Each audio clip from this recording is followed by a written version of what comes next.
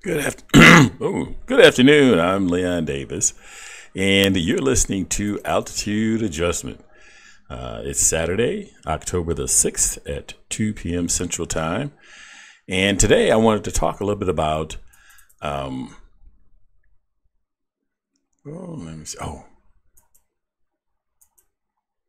see what we got. Okay. Oh, I moved everything around, so I'll have to, oh man. I thought I checked all of that, made sure everything was in its proper place, but it appears that that's not the case. So let me do some quick modifications here, get things situated so that it looks like my normal show. Let's see what we got here. I'm missing it. Yeah. Oh no, there it is. Alrighty. Excellent. Yeah, I should probably check and make sure. I'm going to go through and correct all of these. So I was doing some cleaning up of my system, and I moved some things around, and I thought I had everything in its proper place so that when I ran the show, it would show up properly, but that is obviously not the case. Let's see. There we go. There's that. So I'll go back and I'll run that just for, since I spent so much time creating that, it would be nice to make sure. Oh, okay. Make sure that you got a chance to see that. Anyway, so the past couple of weeks, and I hate to call it a circus because I think by doing that, I would be demeaning or somehow not reflecting the seriousness with which a lot of people have taken the events over the current couple of weeks. So we've had a Supreme Court nomination, and it went according to how things have transpired over the past 2 years. Actually, there's been an escalation of this behavior more intensely beginning in 2008, and it has only escalated from there, and there's no indication as to when it will burn itself out. But so things have been going along, and it's been very difficult. This has been brought on by, I think, some people being in a place of power and able to solidify that power long past when they probably should have. And so I'm going to talk a little bit about that in just a second. Welcome to Altitude Adjustment. Okay, so I titled the show "Term Limits," and when I first started looking at, so I wasn't a person.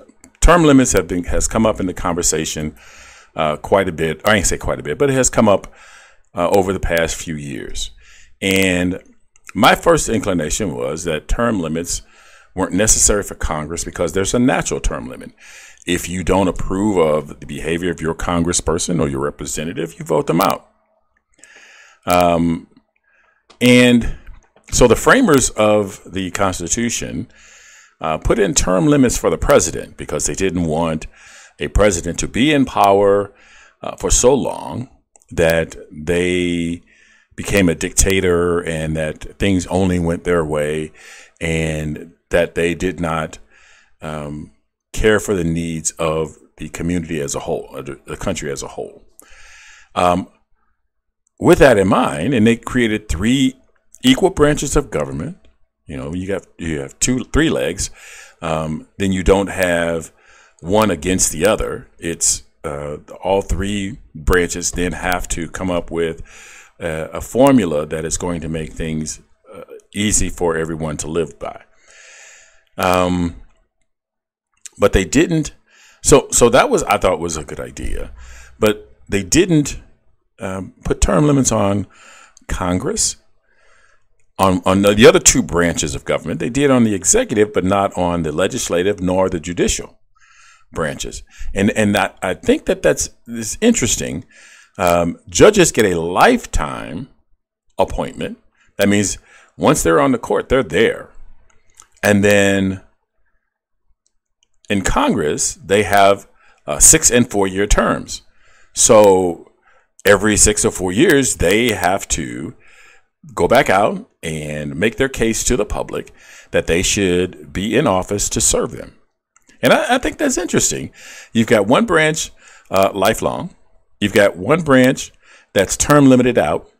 That means they can only be there for so long. And then you got another branch that can re-up for an unlimited period of time, but they do have to re-up. So it's not automatic. And so the reason behind the executive branch not being able to be in power for so long is because they would solidify power and become a ruling class in and of itself. But that seems to has been what's happening in our current legislative branch of the government, that people are there for so long that they're able to either wait out small changes and small waves, if things ebb and flow in people's attitudes towards politics. And in doing so, because they're there for so long, and because we know that information is power, they have an innate, or I say innate, they have an ability, or they have the information, or they have what they need to influence incoming senators and representatives, so that the longer that they're there, the more likely they are to get their way of doing things and bring others or new people into their way of thinking. They have committees that they can use as leverage. They know different, I want to say, lobbyists that they could maybe use as a source of influence with other congressmen and representatives, because as we know, that body spends a large part of its time just on getting reelected. Just, they do some legislative work. And I don't mean to characterize it as trivial when I say some. I just mean that they do work, and they spend a lot of time on getting reelected. And we know that in our current political system, that a lot of financial capital is important to elections. And so they spend a lot of time doing that. I try to so I initially was against term limits. It wasn't a hard against term limits. It was I didn't think term limits was necessary because with an informed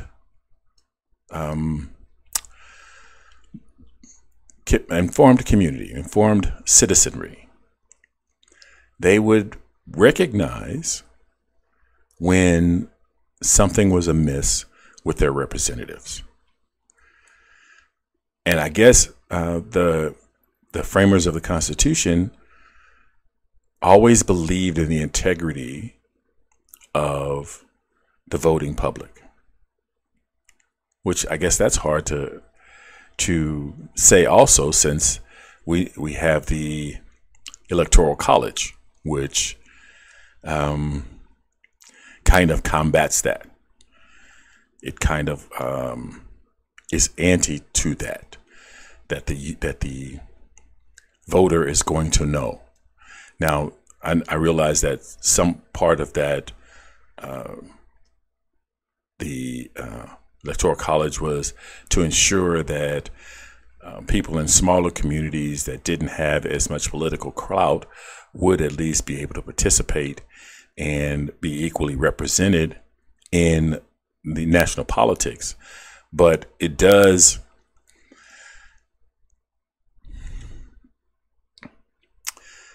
take out of the hands of one man, one vote, and one man, one vote out of the hands of that. Whereas now smaller communities get an equal or a disproportionate amount of leverage in the presidential race. So if we're not doing the popular vote, then that means that the majority in a democratic society may not necessarily win the election. And that gives greater weight to the minority. And the election of Donald Trump and George Bush are very reflective of that dynamic. And when the Supreme Court found in favor of George Bush, that was two branches of government that I don't want to say. So there was a concern of the politicization of the legislative branch. And we're revisiting that in the Kavanaugh hearings as we see the division between Democrat and Republican be so stark and so angry and so vicious that it is shocking in its presentation. For me to see this kind of behavior from rational thinking adults seems almost foreign to the idea of rational.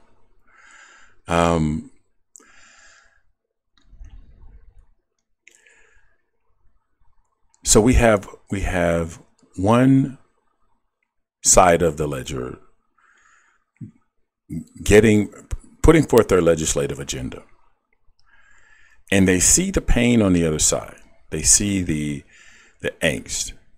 So I'm going to talk about the Kavanaugh nomination just as a smaller portion of the bigger problem. So a large part of the society does not want Kavanaugh. It really doesn't matter why. Not at this particular point. It really doesn't matter why. If I'm trying to put into place something that's a judge, I'm trying to put into place a judge, this judge is going to have to rule over everybody in society or everybody in the community that he is being placed judge over. And there is a huge amount of non-support for this judge. And I put the judge in place anyway. I have basically said, it does not matter what you think or feel. It does not matter what you want. There is no democracy here. There is only what I want because I'm in a position to do that.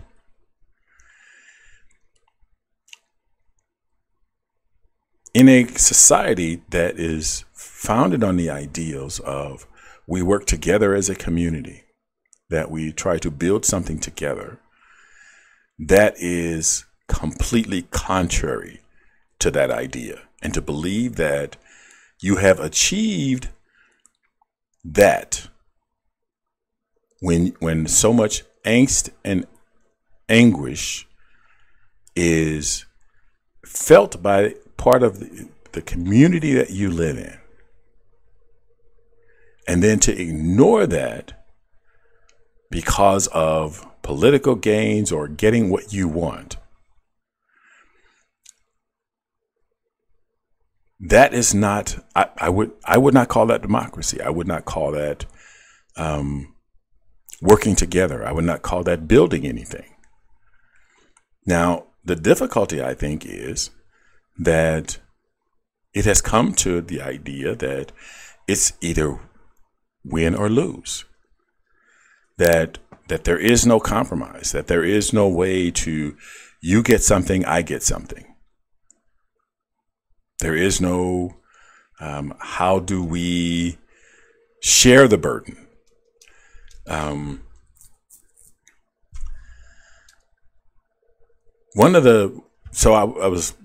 do my little research, and I came across this clip. Now, it's a clip from The Daily Show with Trevor Noah, where Kamala Harris is interviewing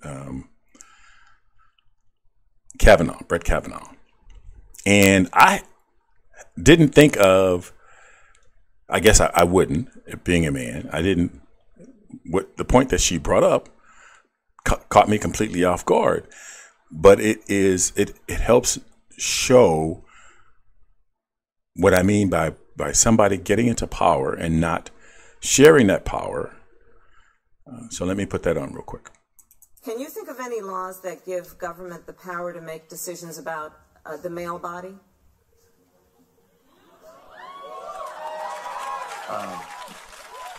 I'm happy to answer a more specific question. Male versus female. There are medical procedures. I'll repeat the question. Can you think of any laws that give the government the power to make decisions about the male body? I'm not thinking of any right now, Senator. Okay, so I don't know if that I didn't watch the hearings from start to finish, and so this was one part of the hearing that I did not see specifically. So I don't know how much that clip is edited, but the idea that in our society that we can pass laws that impact women and not have laws of any kind that impact men. So we've got a system where we legislate women's health.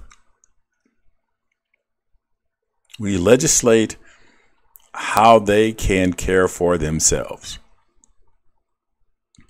And yet, there are no laws about men caring for themselves. So when you're in power, if you don't take the opportunity to realize what you're doing to other people, you come up with a system that disproportionately benefits the powerful and completely ignores the other portion of society. And this particular time period, we are experiencing an opportunity to adjust that.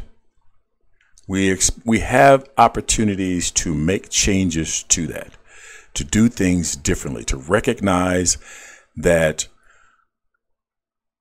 not making things inclusive of everyone else is a recipe for disaster.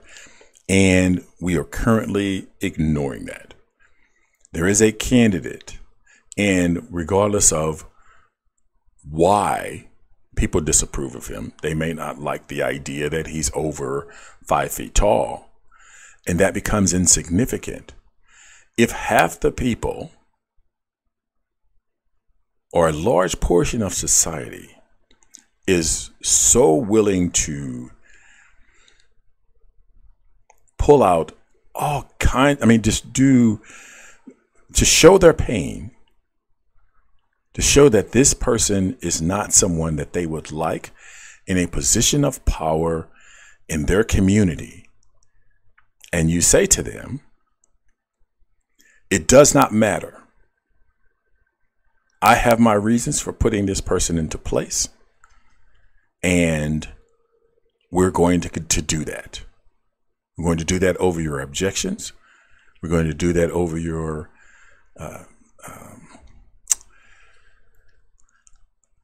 protests. We're going to do that over your still warm body. Yeah, it's a little dramatic. But by doing that, what we're saying is the power dynamic is this. If you don't have power, you don't have representation. And that I don't have to, because I'm in power, I don't have to concede to you any kind of recognition of your desires. And I think that that's bad in a democracy, and that's bad in this situation.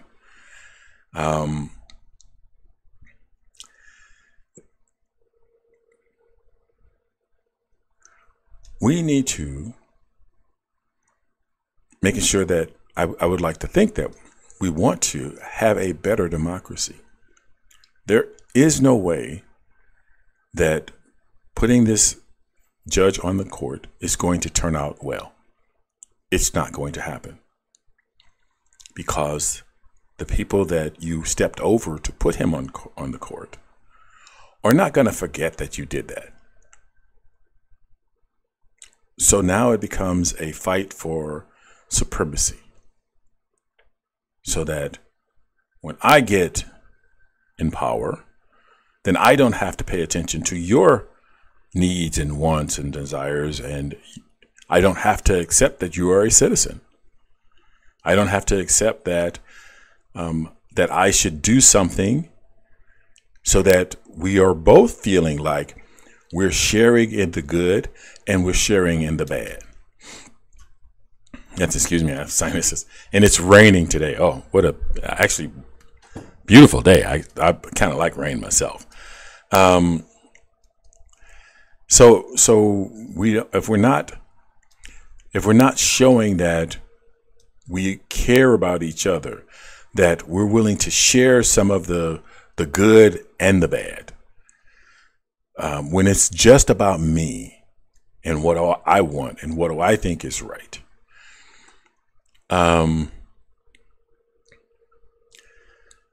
then we ignore our neighbors. So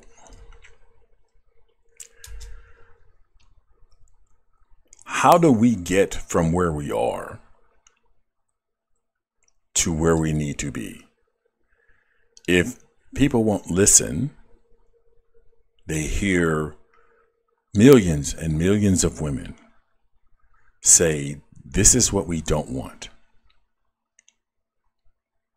Yes, there are millions and millions of women who may be saying, this is okay. This is acceptable. But is there a way that we can find another solution that both sides can agree on? We haven't even tried. There was many things said on both sides of the ledger. I hate using that term. Both sides of the issue that were pretty strong and not helpful in starting a useful dialogue, trying to resolve the situation amicably. But if you don't try, if you are in power and you don't at least recognize and find a way to reach out to those people on the other side that maybe feel disenfranchised. And I think this is difficult.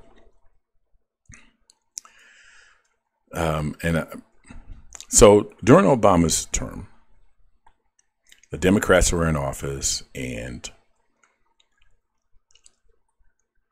I believe, and so there was times that it was stated that he was not reaching out to the other side, but there were many times that it seemed that he was, in effect, trying to reach out and say, let's achieve something together.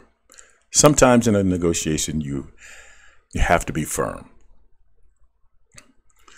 You have to say, this is a line that I can't cross and still have what I'm trying to achieve look like what I'm trying to achieve, or look like it's something beneficial for all. So we have, just to say, let's say we got an example being insurance. So we had people that were not being covered. We had procedures not being covered. And we're saying this is insufficient. This is insufficient for the community as a whole.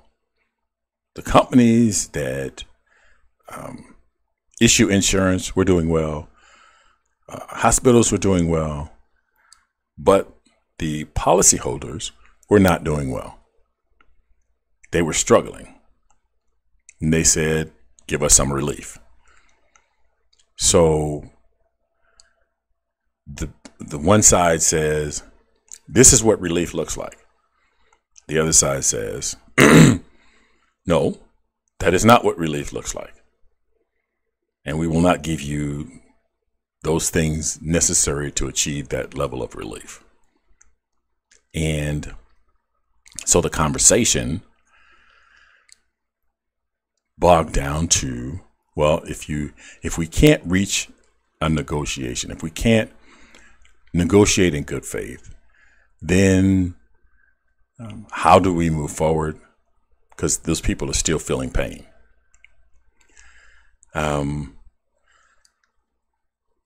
Now we're dealing with the other side having the opportunity to present themselves and to do what they felt like was not done to them. They felt that the insurance laws were,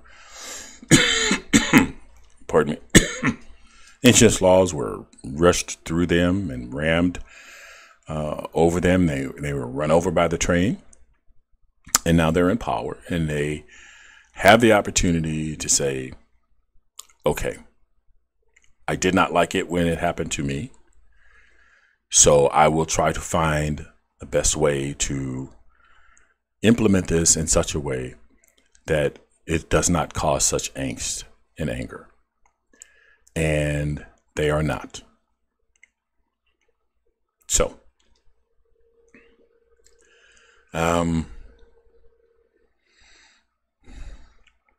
I do hope that before before things continue too much further down this path, that we find a way to find middle ground, or we will continue to push and shove, and that will never be until one side just completely caves in, and then we have a divided country.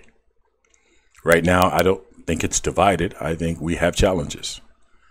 And those challenges just need to be met. They need to be met by people who want to bridge those divides. I want to thank you very much for taking this opportunity to hang out with me this afternoon. Now, this will conclude this episode of the podcast. And it is available on YouTube. All you have to do is search for Lions Den STL. Now, the audio podcast is available on Stitcher.com, Anchor.fm, the iTunes Store, and the Google Play Music Store. Consider supporting the podcast by visiting anchor.fm/altitude-adjustment2. The internet is powered by your likes, shares, and comments, so please like, share, and comment on this and other episodes where you find them, because it really does matter. As always, be cool, be calm, and above all, be careful. Look out for the other guy, because they may not be looking out for you.